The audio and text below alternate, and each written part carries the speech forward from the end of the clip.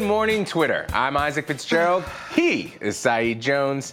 And you are watching AM to DM. Another news cycle, another plot twist. Let's get into it, y'all. Here's a tweet from you, Isaac. Oh, hello. A woman on the street just yelled, "shit," and then looked up from her phone and said, "That wasn't directed at you. It's just the Supreme Court." And a woman standing next to her simply nodded. Yeah, she said shit a lot louder than you just did. Hillary George Parkin replied with a story of her own, saying, "A woman staring angrily at her phone just walked right into me. And you know, today I'm gonna let it slide because aren't we all?" Which, you know, when New Yorkers are giving each other passes, you know, it's just going down. Liza had this to say: "When I read the news this morning, I reflexively yelled, 'No!' and inadvertently scared my dog.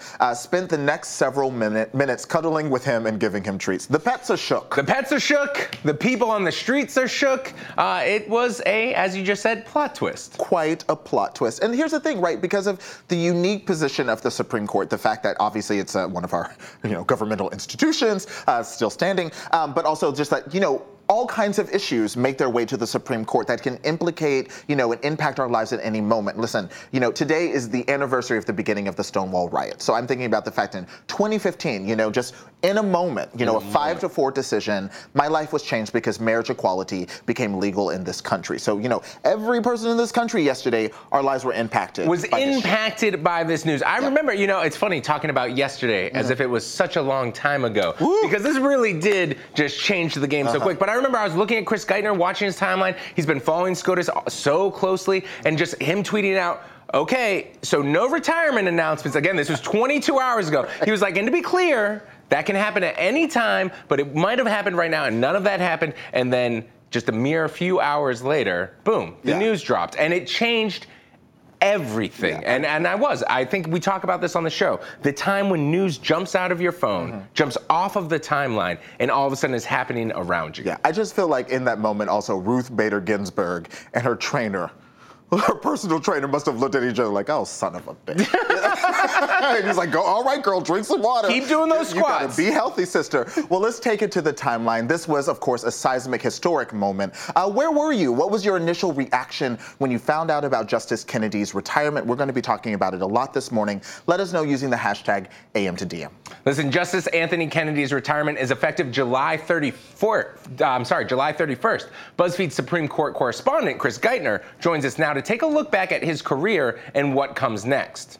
Ooh, a tan suit. Bold. Good morning, Hello. Chris. Hi there. Hi there. It's very dramatic background. Well, of course, as someone who has followed and reported on the Supreme Court for years now, we wanted to start, how surprised were you by this? Where were you? Can you basically describe, your first 10 minutes as a Supreme Court correspondent after such a huge announcement? Yeah, I mean, it was not that different from the people you ran into on the street, except I had just come back to the office, our BuzzFeed DC office, and everybody had, in fact, just told me, like, "Congratulations, you're done with the term, you made it through." And I sat down and was working on finishing up some stuff and got the email in our inbox that Justice Kennedy had sent a letter to the president and would be retiring effective July 31st. And then it was go. And then it was go. Chris, I want to ask, do we know why he's retiring? I mean, he is an older gentleman.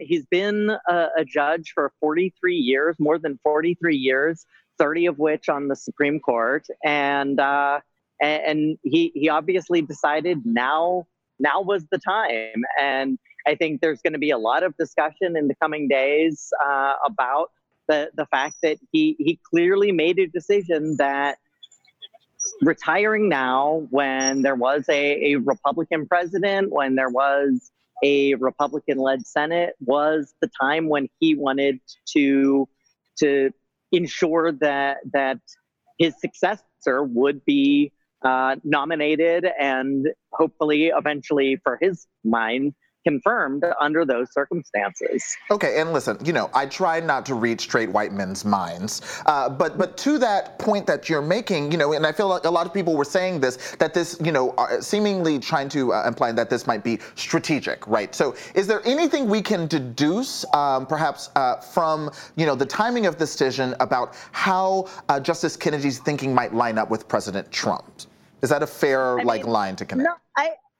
No, there's one reason why I don't think we can necessarily say that, and that has to do with this list that Trump put forward. This list of 25 names from which he will select Supreme Court nominees. It's the list he used when he picked now Justice Neil Gorsuch to take Justice Scalia's seat. He has extended that list a few more names. But he still said he's going to go back to that list. And so I think that Justice Kennedy, as much as obviously the president who appoints a justice has the legacy, there's an element that of everything that President Trump has done over the past 2 years, 3 years since he announced his campaign, one of the least mysterious things has been his process for Supreme Court selections. And that's normally, in most administrations, one of the most closely held secrets. So there's a certain element of an unknown quantity that Kennedy could look at when he was deciding how and whether now was an okay time to do this. I see. All right, Geithner. Because he could look at his list of the 25 people who could potentially replace him. Right. All right, now, Geithner, I know Kennedy himself didn't love it when people referred to him as a swing voter, but he kind of was. Is there anyone else on the Supreme Court that we think might step up and fulfill that position? Well, I mean, assuming, unless we're surprised by however one of these 25 people, assuming one of them gets on the court, turn out, I mean, it is going to be the Chief Justice. The Chief Justice, the court will have shifted to the right quite dramatically on some issues, and the Chief Justice will now hold that key fifth vote. And we've seen a little bit this term of instances in which his vote was the key vote in the center, and we're going to be seeing that. Assuming that one of these 25 ends up getting confirmed and acts how we suspect they'll act, it will be the Chief Justice in the center. Okay.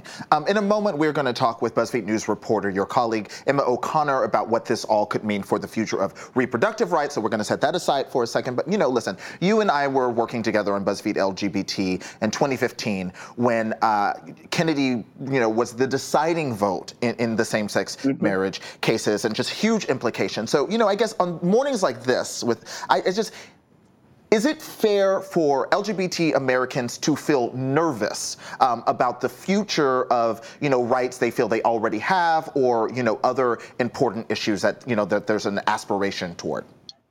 I mean, the truth is, yes, it's fair. The Supreme Court, I mean, just yesterday in the case about public sector unions, the Supreme Court overturned a 1977 precedent that allowed for public sector unions, government unions, to charge fees, agency fees of non-union members. That was a 1977 precedent, and the court overturned it.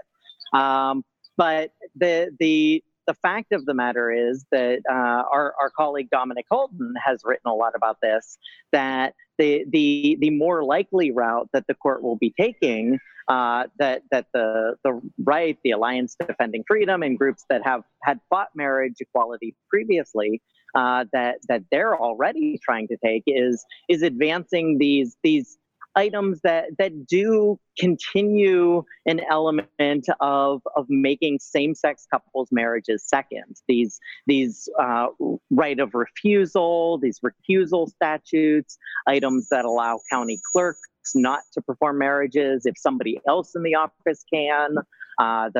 Obviously the cases like the Baker case, this Arlene's Flowers case out of Washington. This idea that there are exceptions in the law to the right that was handed down in Obergefell that allowed same-sex couples to marry across the nation. There now could be 5 votes to sort of allow some exceptions to that effectively in some venues, in some ways, water down or turn that into a sort of a second degree right. And that could obviously have sort of a ripple effect and a stigmatization effect and all of that I think a lot of LGBT groups are going to have to be closely tracking and I know will be really strongly fighting in the coming months and years ahead. Right. Well, that's where we are as of this morning. We're going to let you go so you can get back, I imagine, into the Supreme Court. You have a lot of work to do. Thanks for joining us, Chris. Thanks, guys. I have a tweet here from Jess. She tweeted, totally agree with Chris Geithner that Roberts may be our future swing vote. I suspect he doesn't want the court to go all the way right and will try to be a moderating influence. We will see. Yeah, hearing a lot of people say that, but like you said, we will see. Let's turn now to Roe v. Wade. Groups on both sides of the abortion debate are already gearing up for the fight over Roe v. Wade. Anti-abortion group Susan B. Anthony List tweeted this quote from Vice President Mike Pence. I long for the day that Roe v. Wade is sent to the ash heap of history, with the group commenting, it looks like this may happen sooner rather than later. Meanwhile, pro-abortion rights group NARAL tweeted this, we will not go back to the days when abortion was illegal in this country. We will fight back every single day. Emma O'Connor, who covers reproductive policy here at BuzzFeed News, joins us now. Emma, good morning. Hi, guys. How's it going? All right. You know, it's a Thursday. We're here. We're here. Why did something happen? Yeah, let's talk about that. You spoke with representatives from Planned Parenthood and Susan B. Anthony List. How did these groups receive the news that Kennedy is retiring? Well, so this has been like a super vicious fight for a long period of time. And I think it's just, this is where the shit has hit the fan, essentially. They're obviously having very opposite reactions. I think SBA List has a plan of action to really like push forward all of the justices that are pro-life that are on that list that we keep talking about. And Planned Parenthood is just preparing to fight. And I think they didn't give me a lot of information, but they're actually having a rally like literally right now, 10 a.m., started 12 minutes ago outside of Congress about this. So they just are diving straight into it. Right, it's fascinating, like just immediate transformation of the landscape. Well, let's get into the difficult questions raised by this announcement. What would overturning Roe v. Wade actually look like in practice? So I think I've seen a lot of kind of misconceptions on Twitter that it could happen really quickly. It won't be immediate. It's not going to be immediate, but it also won't take that long. There have been Republican legislators all over the U.S. and conservative states preparing for this moment, basically, by passing these laws like a 6-week ban on abortion in Iowa that they knew that they would immediately be sued for by Planned Parenthood. So those cases have to climb up to the Supreme Court, and then the Supreme Court has to take all of its sweet time, which it does, to make that decision. But also it depends like what case gets there, because it could be a complete overturning of Roe v. Wade, which means not that there would be a ban on abortion, but that it would be up to each state to decide, or it could be a slow kind of chipping away case by case of abortion rights, depending on just like what decisions the Supreme Court is making. All right, I've got to ask, how many states in the U.S. right now is abortion basically effectively already unavailable? So there are 6 states that only have one abortion provider in the whole state. So it's available in every state, but because it's only one for the entire state, and those are, it's Kentucky, West Virginia, Wyoming, South Dakota, North Dakota, and Mississippi. And actually, like, while I was saying that, one of them could have closed. So who knows? But and they're like those clinics are super far away from a lot of people, so they have to drive really far. They have to take time off work. Often there's a 48-hour waiting period between your first appointment and your second appointment, so you have to get a hotel to stay overnight, which is really expensive. A lot of the times there aren't abortion doctors like in the clinic, so they have to fly in doctors from other states. So the schedules are really tight, and like there's a long waiting periods because of lines and people waiting to get abortions. So in those states, it's really, really hard right now. Already very difficult for women. I guess one last question, as someone who focuses on reproductive rights, are there any states in particular that are now, on the threshold of a very significant change in policy at this point? Yeah, I mean, I think other than the ones I just named where it would be really easy to just eliminate that one clinic, I think Texas is an obvious answer. It has a very conservative, very anti-abortion legislature. Kansas, Alabama. But, Guttmacher Institute, it's a partisan research organization on abortion, but it has really good information. So if you're wondering about your state, you can just go to Guttmacher and look up your state, and it'll tell you if your legislature has passed a lot of really restrictive abortion laws, and they're likely to take advantage of this if Roe v. Wade is overturned. All right, Emma, I want to get back to you talking to these groups who, like you said, have been fighting this fight for so long.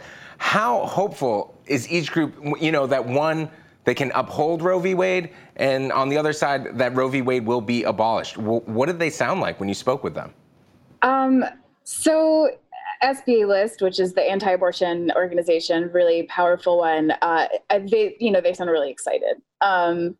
Mallory Quigley, who she's the vice president of communications, she's really active. She goes on the ground campaigning all the time with them, and she just seemed really amped up because this is kind of the moment they've been waiting for. Planned Parenthood, as one might imagine, was a little down in the dumps about this. I think they were surprised, like a lot of us, by this news. But, as I said, like they're having a rally right now with Kristen Gillibrand and Kamala Harris and Elizabeth Warren outside of Congress. So they turned that around pretty quickly and are just going into fight mode. All right. Well, Emma, thank you for joining us this morning. Yeah, thanks, guys. I have a tweet here from Nichelle Stevens. It's Throwback Thursday for women's reproductive rights. Whoo, God damn. All right, let's turn now to Capitol Hill and what all of this means for the upcoming midterm elections. Henry J. Gomez tweeted, Republicans revel in the Kennedy retirement. Not only does it close the enthusiasm gap with Democrats, it just injects rocket fuel into the evangelical base. That quote was from a story by Tarini Party and Alexis Levinson. Tarini joins us now. Good morning. Good morning, guys. All right, thanks for joining us. Okay, so in your piece, you write that what is happening now is similar to the 2016 election, to which I say triggered. Okay, Tarini, what is the comparison you're seeing? Right. So we saw in the 2016 election that the evangelical base, the conservative base, was really motivated to go out and vote for Donald Trump, even if they didn't like him because of the Supreme Court vacancy that was up. So there are a lot of Republicans who are thinking that this vacancy that came out yesterday could have that same effect, where we have these red states where Democrats are up for re-election, and a conservative base, a conservative energized base, could really make a difference in those states. So, Tarini, how did GOP senators react to this news, and are they already campaigning on it? Are they hitting the ground running? We're seeing them campaigning already on this. We're seeing a lot of Republican candidates who are taking on these Democratic senators, already attacking them, saying that they probably, won't vote for whoever Trump ends up picking for this position. We're also seeing some Republicans already campaigning on this issue and fundraising off of it. We saw a Republican senator from Nevada send out a fundraising email trying to raise money off of this vacancy. So we're going to see in the upcoming days a lot of ads coming up as well. We're seeing outside Republican groups spending millions of dollars already on ads targeting Democrats. All right. And Kamala Harris, as Emma O'Connor mentioned, is already participating in a protest outside of Congress right now. But what else are we seeing from Democratic senators? Are any of them, coming up with a unique strategy if they're in a tough race in a red state, for example? I think it's going to vary. So we're seeing some Democrats focus on sort of the schedule here. We're seeing them call out Mitch McConnell and say, in 2016 we waited until after the election to confirm a Supreme Court justice. Are we going to do that again this time? So they're kind of trying to call out the majority leader here. There are other Democrats, especially the ones in red states, who are focusing more on basically saying that they're open to seeing whoever the president nominates. They're going to review their record thoroughly and then make their decision accordingly. All right, Tarini, are there any Republicans who are not optimistic about the opportunities that this vacancy has kind of given them and worry that this might have a negative effect on the midterms? We did talk to some Republicans who feel that because this confirmation will likely happen, it seems, before the election, that it won't have the same effect as it did in 2016. So they feel like if the stakes are lower, Republicans won't be as motivated to go out as they were in 2016 to vote specifically based on this Supreme Court vacancy issue. All right. Well, Tarini, thank you so much for joining us this morning. Thanks, guys. All right, when we come back, don't burn it down quite yet. It's time for fire tweets. Then we can burn it down? Then we can burn it down. Then we can burn it down. Just wait. Give us like 10 minutes. 10 minutes? Like 3 minutes.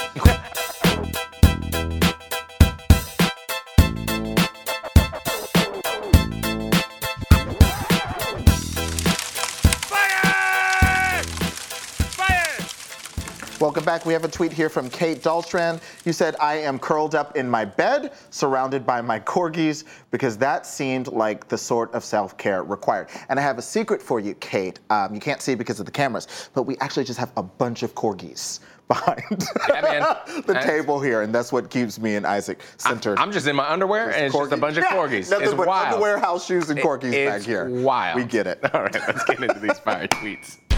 Nifa, you said $20 is like an adult dollar. Too real. Oh, Too real. God, that's true. Every time I walk outside, I'm like, oh, I'm going to be good with money. I'm going to save money. It's like, when did things get so expensive? Remember when you were a kid? Right. And $1? It was like, woo, we out here. We out here. Yeah, as things are going. I'm going to buy mama a house. $20 is about to be an adult penny, but, that's a conversation for another day. No recession jokes. This comes from, I love this name, Nutella Enchanted. I love it. By age 35, you should have at least one fork in your cutlery drawer that you don't like and actively frown at if you accidentally grab it. And that, I'm, 32, working on it. I do have one. Yeah. But I tried to push it to the back. Why do you think we don't just throw it out? I don't know. I think it seems a bit, because I you like might always have more guests over randomly than you expect. And then you're like, oh, God, I got to give them the weird fork. Is that it? I'm going to keep an eye out to make sure next time I'm at your house, I'm going to see if I get this weird fork. Lizzie Logan, you tweeted, vegans don't talk about being vegan nearly as much as good singers find ways to let you know that they're good singers. And that's the truth. That's true. That's the truth. Especially true for people who are good at karaoke. Can't wait. I'm not. Saeed hates karaoke. Saeed has a war on karaoke. Passion. It's the only activity that people who are doing something enjoy, like actively try to pull and persuade and harass other people. You're not like riding a bike and see someone else on the sidewalk like, come ride a bike with me. Like, oh, I hate it. Sorry. Brandon Covert. I'm just letting you go. It makes me so angry. If you're feeling down today, just know I wrote swag on my light switch in middle school, so every morning I could wake up and turn my swag on. So there's that. I might do that. I was going to say, I'm a 35-year-old man, Brandon, but I think that is very clever. Just going to turn my swag on every day. Look at me now. I like it. Matt Bouchel, you tweeted, overheard someone on the train say they pay their rent with their credit card, so they have like thousands of miles, it balances out. And I don't know if this is a see something, say something situation or what. Yeah, that's wild. Alarming. I'm bad at finances, and I'm like, that's... Maybe y'all know something we don't know, but I've never, I think that's a... First off, where you living where you can pay rent with a credit card? Move it. Okay, see, we're shook. Okay, this comes from, I'm gonna go with Babert. Ooh, nice. All right. Hot couple looking for a third. No sex play, we just want you to decide where we can eat. That's my burner account. That's me and Alice. Oh my God, just help us decide where we're ordering tonight. Oh God. Good Lord, that would be so helpful. All right, here we go. Alex Goldman, all right? Alex Goldman tweeted, what was the mean name everyone called you growing up? Mine was Alex Silverwoman. Doesn't bother me now, but it was devastating at 11. Incredible. Ooh. That is so good. Ooh. That is so good. Alex Silverwoman. It took me a second. It took me a second. It did. Alex Goldman, Alex Silverwoman. I have one. West Said. When I was in the 2nd or 3rd grade, and look, Frank is like, was it? Everyone, West Said. It was a whole, and it just drove me crazy. Drove me nuts. Wait. The kids at Dandy Rogers Elementary School in Dallas, Texas, just drove me crazy calling me West Said. How would you spell it? Just not, like West Side. Not that I'm going to use it later, go away. but You don't want it. Anyway, here's our tweet of the day. It's from Rachel Hawkins. I just dropped a full, huge jar of spaghetti sauce on the kitchen floor, and it shattered when it hit the tile, and the mess was so big that for a second, I considered just walking away from my house, from my family, from my life, from the oregano-scented horror I had unleashed. Dang. Rachel, a move. Let's leave it with that. Up next, These we're boots are made talking for to walking. Ohio Congressman Tim Ryan. We've got a lot of questions for him, so we're looking forward to it. Stick around.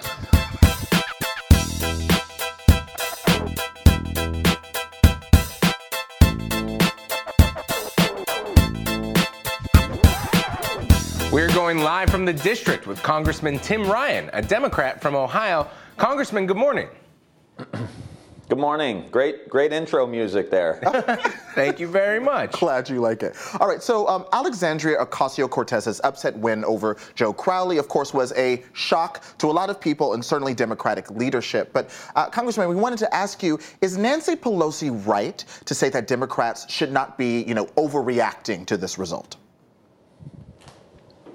Well, it is one race, but I think it cuts both ways. For those of us who are good friends and have worked with Joe for a long time, it's sad, but it's also exciting to have new, young, dynamic members of the Democratic caucus that could potentially come in. I associate with the sentiment, too. When I first ran, I ran as a 28, 29-year-old. I ran against two congressional and long-term incumbents and won. And I think there's a lot of value to what those candidates can bring to our caucus. I don't know if you can read into it, but certainly I think it shows there's a lot of energy in Democratic primaries and among the Democratic base, and I think that's going to serve us well as we move into the fall. Okay, and to that point, are you confident that Democrats can take back the House with Pelosi as a leader?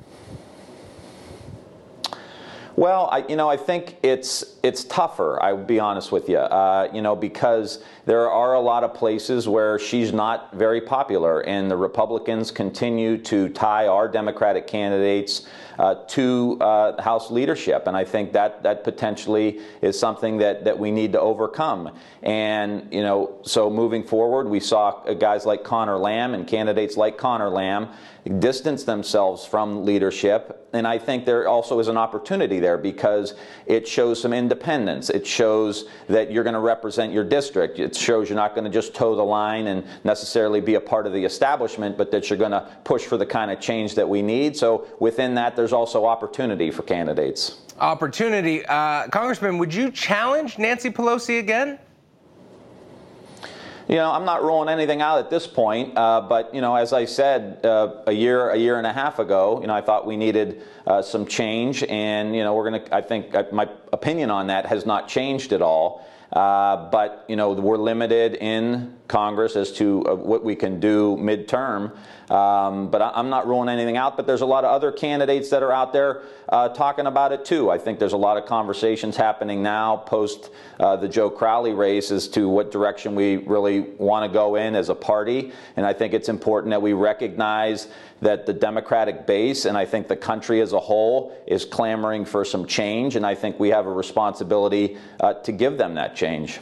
All right, well, Congressman, here's a tweet from you. Mitch McConnell should follow his own precedent and forego any vote on a replacement for Justice Kennedy until after the American people have had their voices heard in the midterms. Do you think, Congressman, that Mitch McConnell cares at all about being consistent with the precedent he set? No, he doesn't, and he doesn't care what I think. I have to be honest with you. The Republicans are classic for applying one set of standards to the Democrats when they're in, and then having a completely different set of standards when they're in. They use power 1,000 times better than we do, and there's no question that they're going to get a nominee, and they're going to get a nominee who they're going to put up front and put on a pedestal and motivate their base with that same nominee. And I will just say, in contrast, another decision that came out of the court yesterday was the Janus decision, which is gutting public sector unions. When Democrats were in charge, we had an opportunity to support unions, to help grow the union movement, which in many ways is the backbone of the Democratic Party and the Democratic caucus, not just here in D.C., but in states all across the United States. We failed to pass card check. We failed to really buttress the unions in a way that would allow them to grow. And right now, unions are most popular among young people, 20-somethings, 30-somethings. So we have an opportunity here. But my point, is that when Democrats get in charge, we've got to do the kind of things that are going to help us build our party so that we can represent working class people, we can give opportunity to people, we can take care of the issues on education, healthcare, all the things we believe in. But when you get in power, you got to support those people who helped you get there. Republicans do that way better than we do, and we better get on the stick, because I don't know how you all feel, but I'm getting pretty tired of playing defense all the time, and it seems like all we do is play defense down here. The Supreme Court decisions that came down the other day, we've got to start playing offense as a party, and that means taking care and supporting all of the different groups that do so much to support us. Wow, yeah, I was just really struck by that, and someone's already tweeted about it. You saying the Republicans use power 1,000 times better than the Democrats do. To that point, what can the House do at this point to protect reproductive rights in anticipation of a potential reversal of Roe v. Wade? Well, I think that's another reason why they want to jam this Supreme Court nominee before the election if they possibly can. Look, Kennedy was a conservative, economic conservative, but he, on a couple of the social issues, he voted where I think the vast majority of the country is. Something tells me that President Trump is not going to put a nominee up there that is as moderate on issues like Roe v. Wade. He's going to put an extreme conservative. So again, we're limited because we don't have the power. And so, we've got to try to win some of these Senate elections in the fall. But if they do something before that, we're really going to be hamstrung. But what we can do is continue to get our voice out there. There are a lot of moderate Republican women and men, quite frankly, who are pro-choice. And so I think we need to continue to make the argument to them that overturning Roe v. Wade is a big, big, big mistake. And do they really want to be a part of a political party who continues to get the government interfering in women's health? A political party that has become blatantly racist, a president who consistently lies and misleads, a president who is compromised in so many different ways. We've got to start making the argument not just to our base or not to the liberal base, but we've got to start making the argument to, conscientious, moderate Republicans who love their country and don't want to see the basic institutions and ideas and values that we have as a country that we all share unwound because of this president. Right, and again, to that point, as someone who represents the great state of Ohio, I am curious if Roe v. Wade is overturned, if that reality, does come to pass. What kinds of restrictions on abortion are you most concerned about seeing in Ohio? Well, Ohio has some of the worst abortion laws in the entire country right now, so it's hard to imagine it could get any worse. So, from our vantage point, it may be almost as bad as it can possibly get. But undoing Roe v. Wade puts us in a terrible position for women to be able to control their own bodies, and to have a bunch of white men, Republican, in Washington, D.C., telling women what they can and can't do with their body is outrageous. And that's where we are, because we continually lost elections. And this is, you don't run and you don't play politics just to get elected. It's not a game. It's a process to get into political power, to have political power. And we've been losing that game. We've been losing that process. And so a lot of these chickens now are coming home to roost. They've been coming in states, quite frankly, for a long time. You know, in Ohio, as I said, with the abortion laws, with the right to work laws across the country, and now because of the long-term strategy that the Koch brothers and all of these conservative/libertarian think tanks and all the conservative money has been putting behind these initiatives and the systems that they put in place for the last, 20 or 30 years, now it's all coming to Washington, D.C. Now the court is ruling in their favor because they've been able to get power. And so we've got to be very, very smart politically on how we get back into power, not for power's sake, but because we want to start taking care of all the people that have been ignored, left behind, whether it's criminal justice, immigration, working class people. We got to get back into power. Congressman, strong words, but let's talk about immigration. The Republicans' latest bill failed spectacularly yesterday. You visited a detention center in Texas and saw the impact of family separations firsthand. Is there any chance, you're talking about fighting, but let's talk about getting things done. Is there any chance Congress can pass something before the midterms? I'm not optimistic. I just think that the president, and he said this, he wants immigration to be an issue. He wants to use it as a wedge to intentionally divide, to use race and color as a political weapon. And he does not want to solve this problem. So I am not optimistic because the Republicans in the House and the Senate do just about everything that Donald Trump says, and so he wants to use this as a weapon in the fall. Check his tweets, check what he said. He said we shouldn't deal with this until after the election. And I guarantee even after the election, he'll kick the can down the road because he's going to want to use it for his reelection. All right, Congressman, you had your coffee this morning. Thank you for joining us. Thank you. All right, later in the show, I'm going to speak with Tomi Obaro about the new rom-com, Set It Up. We got a lot more news and entertainment and culture and everything this morning. Stay tuned. It's happening.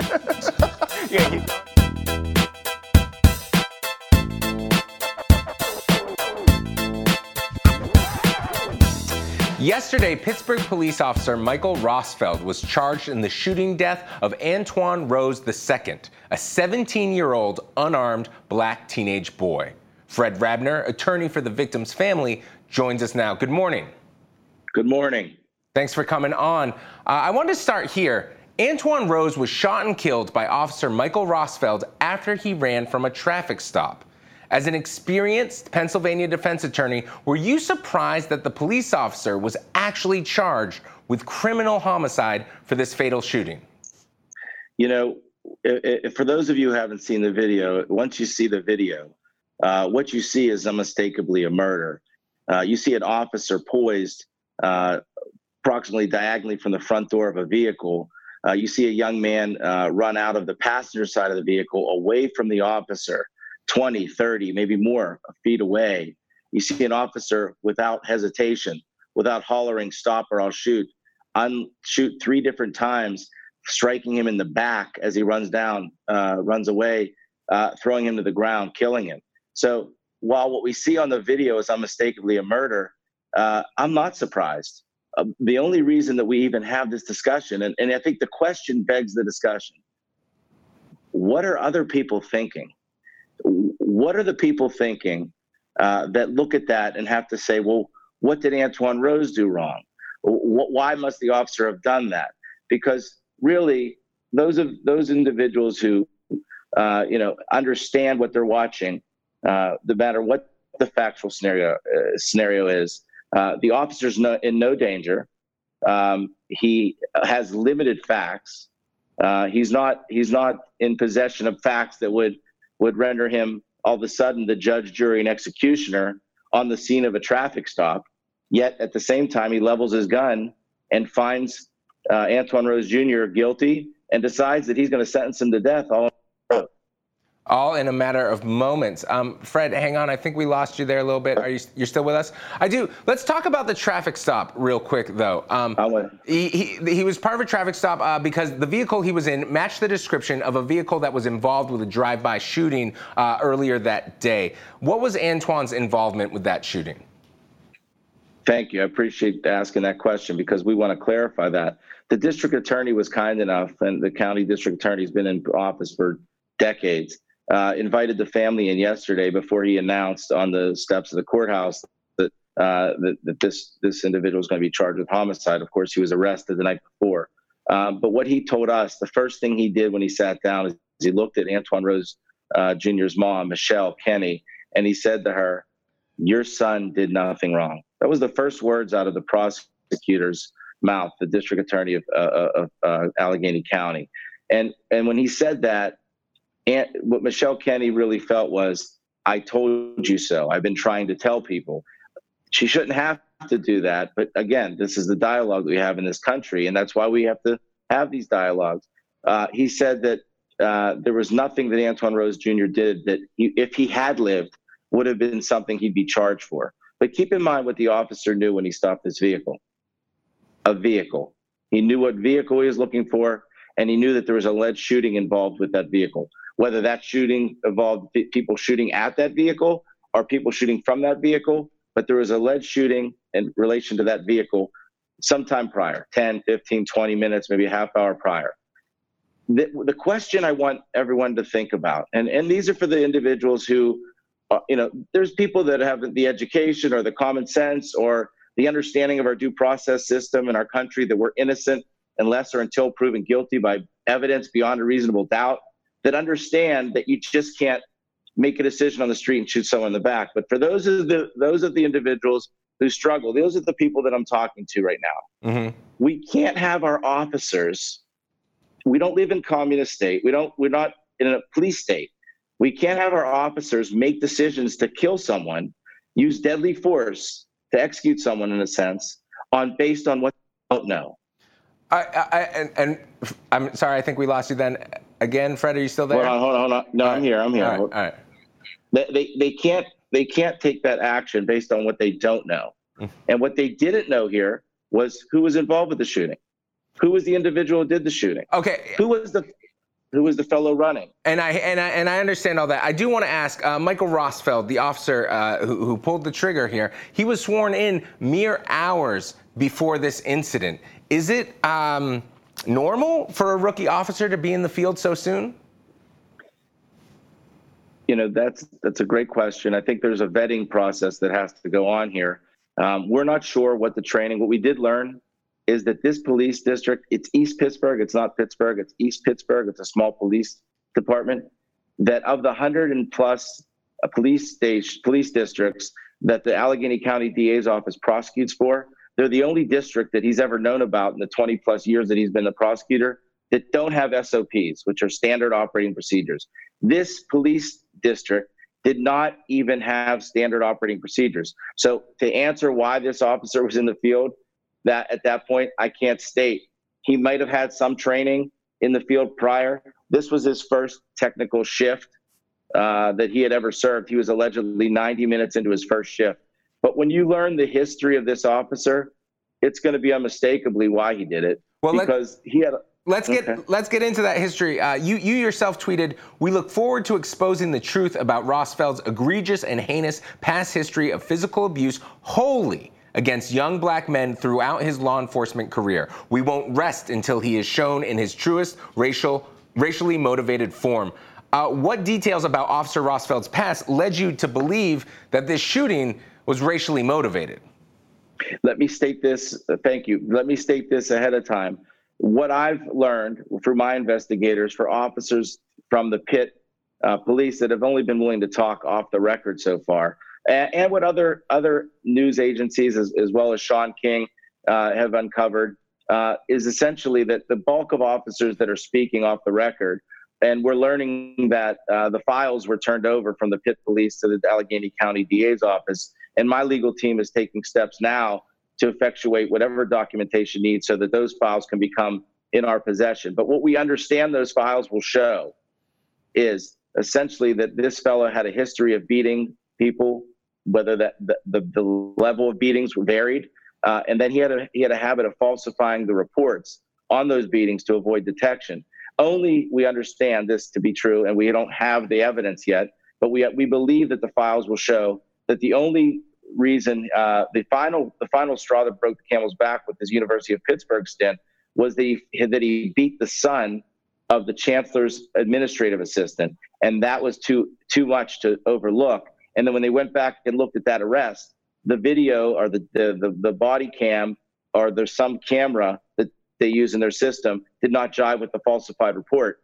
But instead of terminating him and sending a red flag up to all other police agencies about what this fellow had in his heart, a black heart, a darkness that he was trying to attack people, a hatred, and not only that, a racially motivated hatred. Instead of doing that, they swept it under the rug. They let him voluntarily resign, is our understanding. Now, this is not confirmed yet. We believe they let him voluntarily resign, and that allowed him to get another police job. So we're not only looking at East Pittsburgh, their lack of procedures, this officer's behavior, which is criminal, and that's the district attorney's job to handle. My job is to find out and to help them along the lines of this prosecution, but also to look at the failures that occurred. Because in order to change, what's the definition of insanity, right? So if we continue to do the same things and expect a different result, I'm not insane, at least not yet. I might be after a few more of these cases. But in the interim, I'm going to try to make sure that the system is getting better, that these individuals have to be vetted. No one knows the bad apples. I do think a lot of people want to see an improvement of the justice system. I want to ask this before we let you go. Officer Rosfeld is out on bond right now, despite being charged for a criminal homicide. What do you think of the judge's decision? Well, I've been doing this 22 years. I graduated law school in '95. I was a prosecutor. I've been doing this 22, maybe 23 years. I've handled a number of homicides, maybe 10, 15 homicides myself, maybe 20. I've never had anyone released on the unsecured bond in my entire career, nor do I know anyone who does what I do that has seen that. Not only that, it was a magistrate who he was arraigned by, who's not a judge. He set a $250,000 unsecured bond. That same magistrate, Regis Welsh, if you get a traffic ticket in his borough, you pay $50 to get a hearing as collateral. So he treated it less significantly to me than a traffic ticket. I'm irate, but I'm not going to let anger choose my course. I have to figure out what I would want to do to bring light to that. And first of all is telling you guys. But I think it's really the prosecutor's decision to see how they want to handle it, because this is a criminal prosecution and I have to stay out of the way. But I'm going to do my work with my ends in mind, and he's going to have to answer some questions to me one day. And do your work for Antoine's family. Thank you so much for joining us this morning. Sorry about the technical difficulty, and I appreciate your patience. No, we appreciate you coming on the show and talking to us. Don't worry about it. Keep bringing light to this issue. I appreciate you. And we will. We'll be keeping an eye on this story, obviously, as it develops. Stay tuned. More AM to DM in just a moment. All right, welcome back. Hannah Orenstein tweeted this: "Set It Up is the most delightful movie I have ever seen. And between that and Queer Eye, I have a new theory about entertainment. Joy is in? ? Okay, I certainly agree.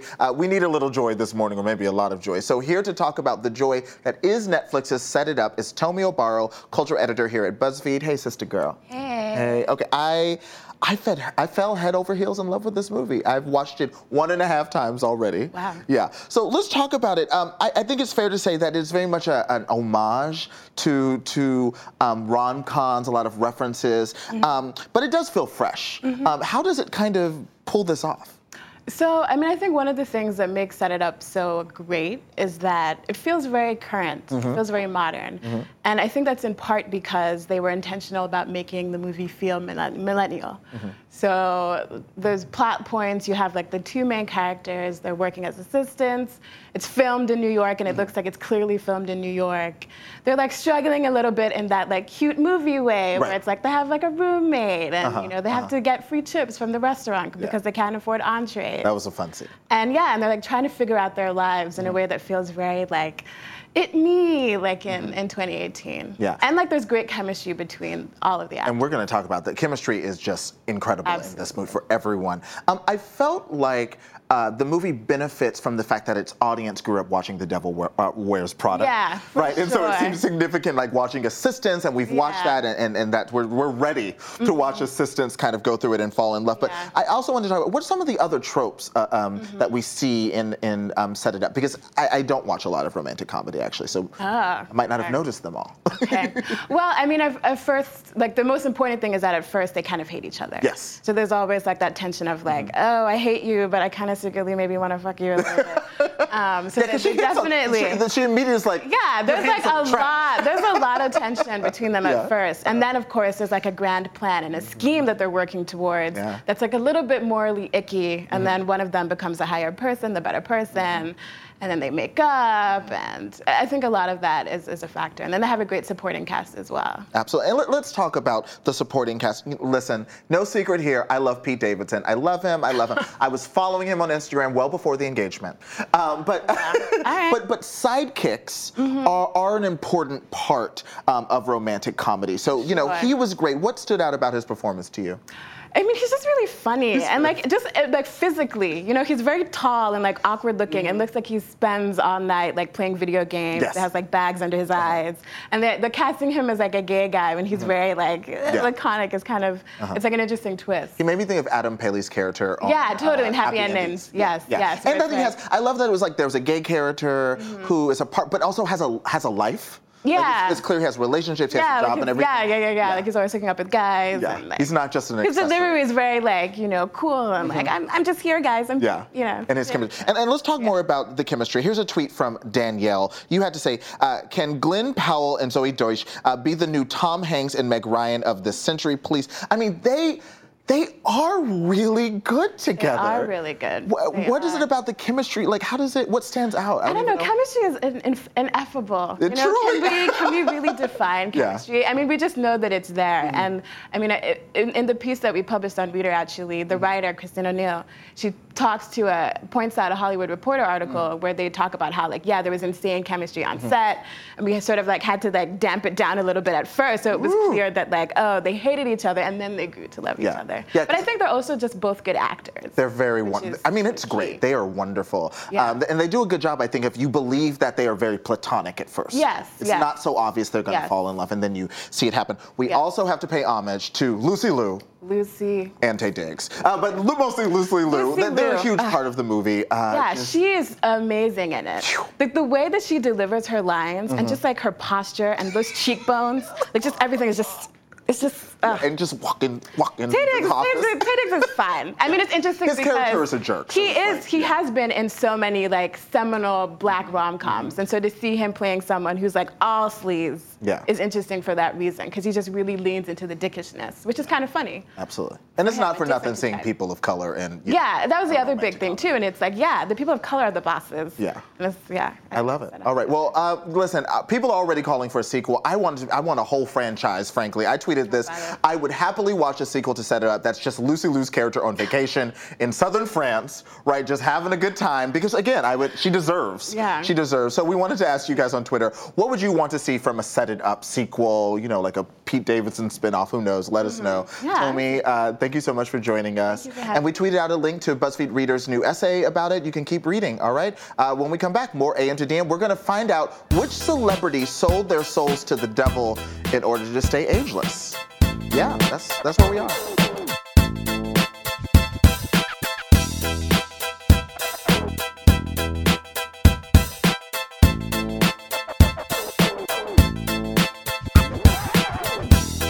Welcome back. Yesterday, Mindy Kaling tweeted, Paul Rudd has been handsome for 40 years and is somehow still looks 32.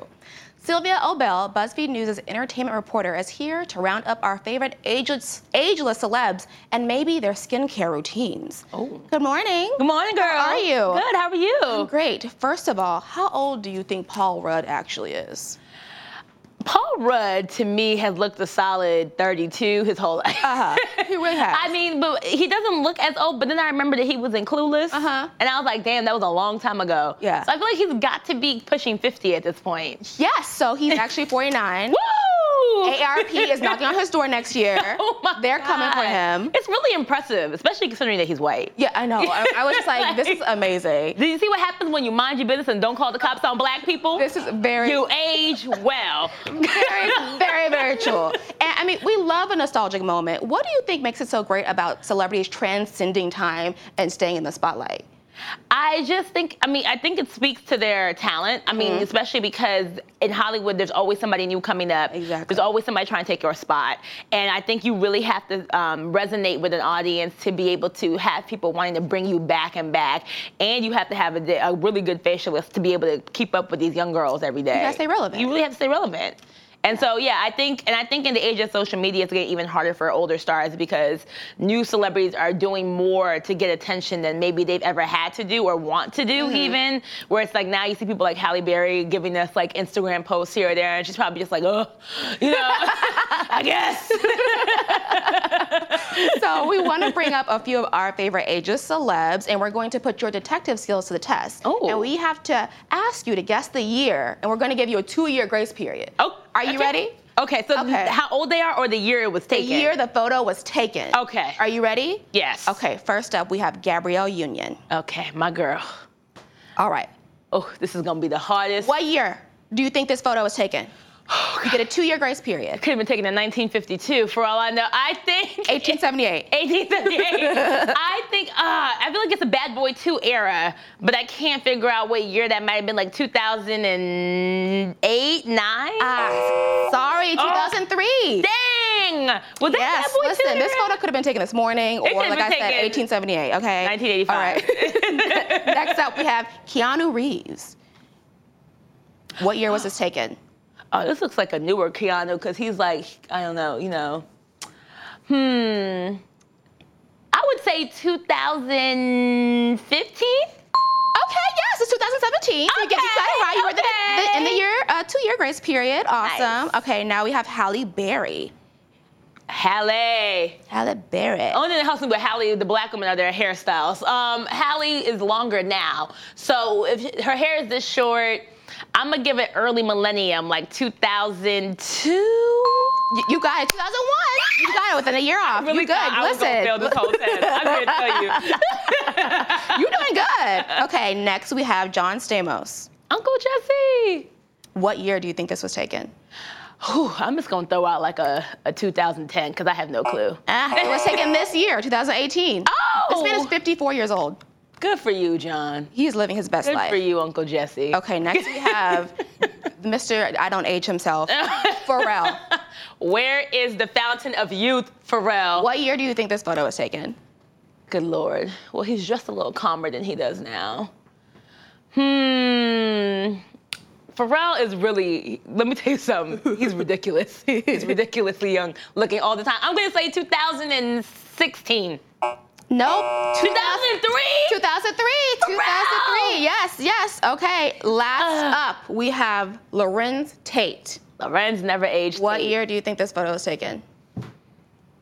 Okay, I feel like all of the other ones have been a little bit earlier in the millenniums. I'm gonna come back to the newer end of the millennium and say like 2015, 17? No? Nope. 2005. Well, guys, it was fun while it lasted. You know what's crazy though? All the blacks fooled me. Why? Listen. Black don't crack. Black don't crack ever. They don't. Did you expect these celebrities to have their longevity in their careers like they do? Some, not all. I think I was pleasantly surprised to see Lorenz because I think for a lot of black actors who were in their prime in the 90s, it was really nice to see him come back and do Power, and which, you know, comes back soon. And, you know, all of those things. You know, it was nice to see him again because I was like, oh, you know, because usually those stars stay there. It's hard for black actors to get that type of rewind. Halle, I feel like I always knew she was going to be a mainstay, especially after they gave her that Oscar. Gabby, I feel like, you know, she was smart to do the balance between getting into the white teen audience with like those movies and then also the black audience. Yeah. Uncle Uncle Jesse, I don't think. Uncle Jesse, listen. John Stamos, I'm shocked that he's still around, I guess. Hilarious. Well, listen, these celebrities don't age and they will forever be looking 12. So Forever. Sylvia, thank you so much for joining us. Thanks for having me. And Twitter, we want to hear from you. Who is a celebrity you thought would stay on top a lot longer than they did? Let us know using the hashtag AM2DM. Up next, Isaac and Saeed reply to your tweets.